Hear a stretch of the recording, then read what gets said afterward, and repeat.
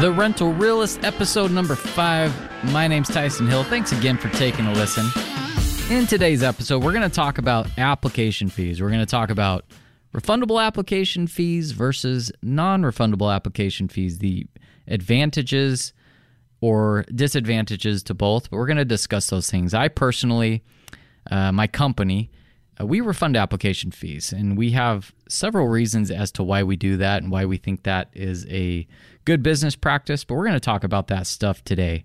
So first of all, let's talk about the non-refundable application fee, and I would venture to say this is the policy that most companies have. I personally have yet to come across a property management company or a landlord who makes application fees refundable. Now, this is what non-refundable application fees do. As you all know, I'm in the Phoenix market. We're in a really hot rental market, meaning if you have a quality product at a fair market price, you are going to have multiple people to choose from. And so what a lot of companies have done is they've leveraged this market into a revenue-making opportunity. So let me give you an example of what a company might do. What they might do is they'll put a property on the market, they will collect applications for a week, and then they will make a decision. The problem with this is, because we're in such a good market, it's not uncommon to possibly have 20, 25 applications after a week's time. They end up choosing one application, and then there's 19 other applications or applicants who lose out on that money. Now, that ends up being some pretty big money. If you're charging $50 an application, that's going to be $950 in the pocket of that property management company. If it's $35, it's going to be $665. And so that's what these companies are doing is they're just kind of extending the renting process, even though they don't need to. They could, if your property, like I said, if it shows well, if it's priced right, there's no reason you shouldn't have a tenant lined up within 1 to 2 days.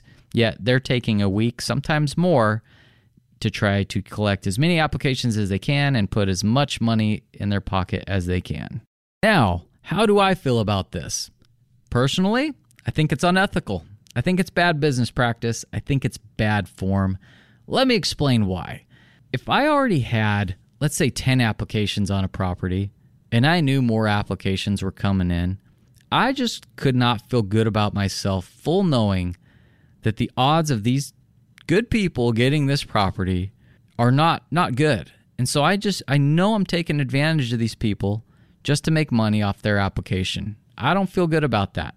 The other part that I don't feel good about is because it's such a competitive rental market, most people can't go find a property, 2 months in advance. People aren't, we're not renting property that far in advance. Ideally, a week to 2 weeks out is what we're looking at. And so how can somebody afford to wait a week on a property to find out if they get it? And if they don't get it, now they've lost a week, and they're trying to relocate their family or whatever it might be. I don't know. I think it's hard enough for people out there. I just don't want to contribute to it.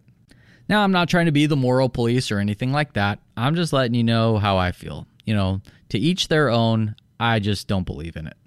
Now, another disadvantage to this practice is if you wait too long, you're going to miss out on good tenants. And what I mean by that is, let me give you, the example I used. If a company waits a week before making a decision, let's say a really good application came in on a Tuesday, and this property management company isn't going to make a decision until the following Monday.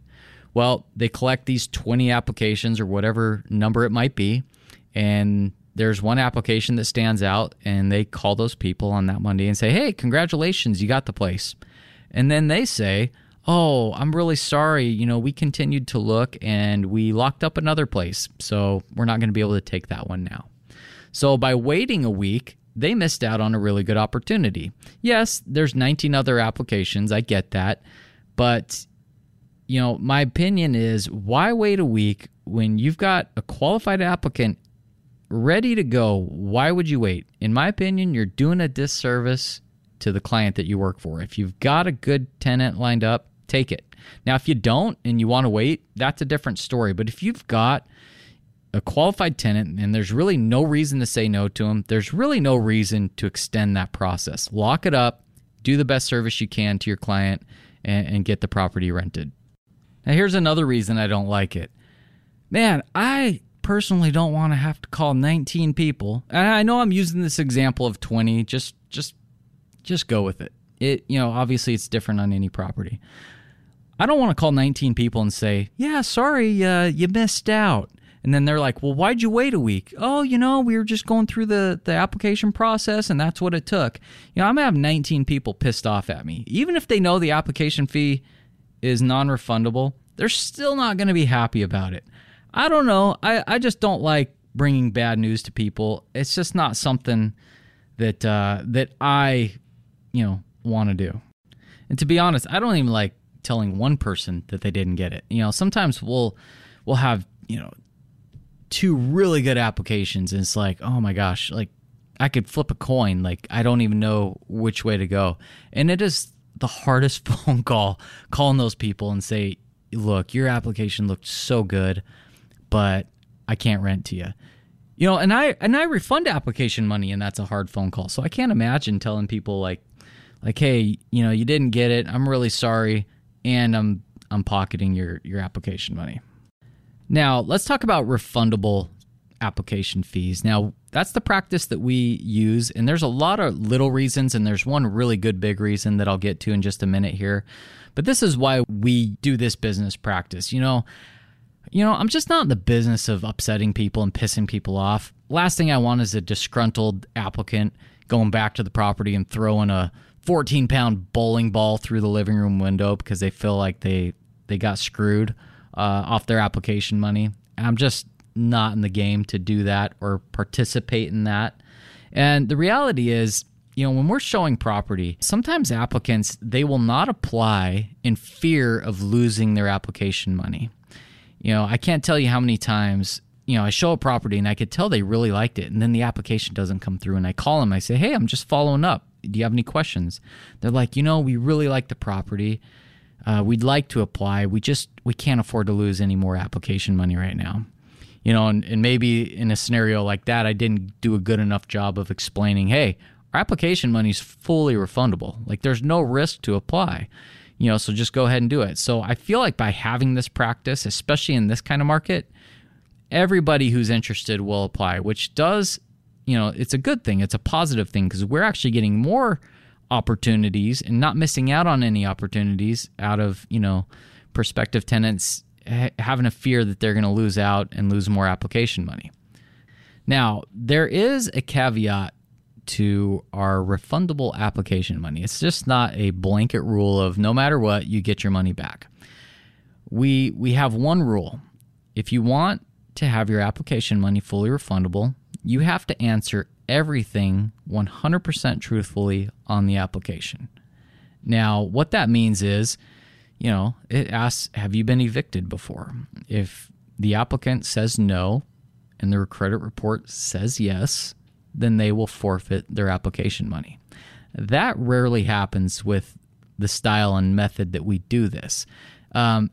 Applicants love the fact that they have the opportunity to get their money back if it doesn't fall through. And so what happens is they are so over the top honest on their application that we get so much information and more information that a lot of times wouldn't even show up on a credit report because the tenant doesn't be dishonest on anything or feel that they're being dishonest on anything. They want every opportunity to get their application money back if the deal falls through. So they tell us everything.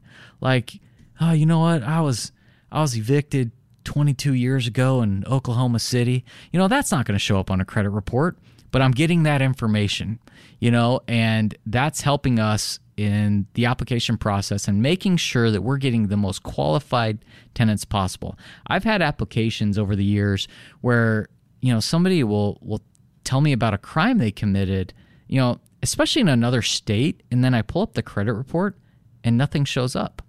And so had this person not been honest with me, I wouldn't have known that key type of information. And so we're getting so much information from our applicants that, nothing's kind of slipping through the cracks. We're getting everything.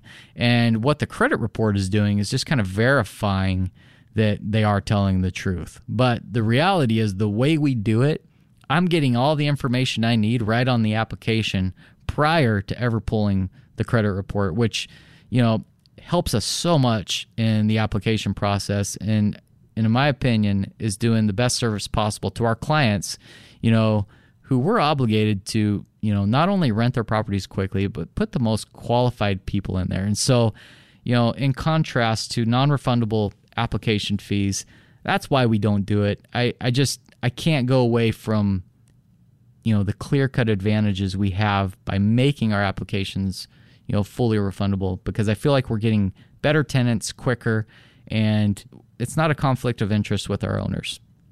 So that's it for the application fees and the magic of making those application fees refundable. Really, it's just a way that we are leveraging the application process into, just getting more information out of people. So if you're a self-manager or if you have a management company and this isn't a practice that you've been doing, it's something I would really recommend thinking about and seeing how else you can utilize this tool, to get better qualified tenants in there. And because that's really the name of the game. We're trying to get the best tenants possible as quickly as possible into our properties. And if you can use the application fee and the application to do that, in my opinion, why wouldn't you do that? So thank you again for taking a listen to episode number 5, and we'll see you next time.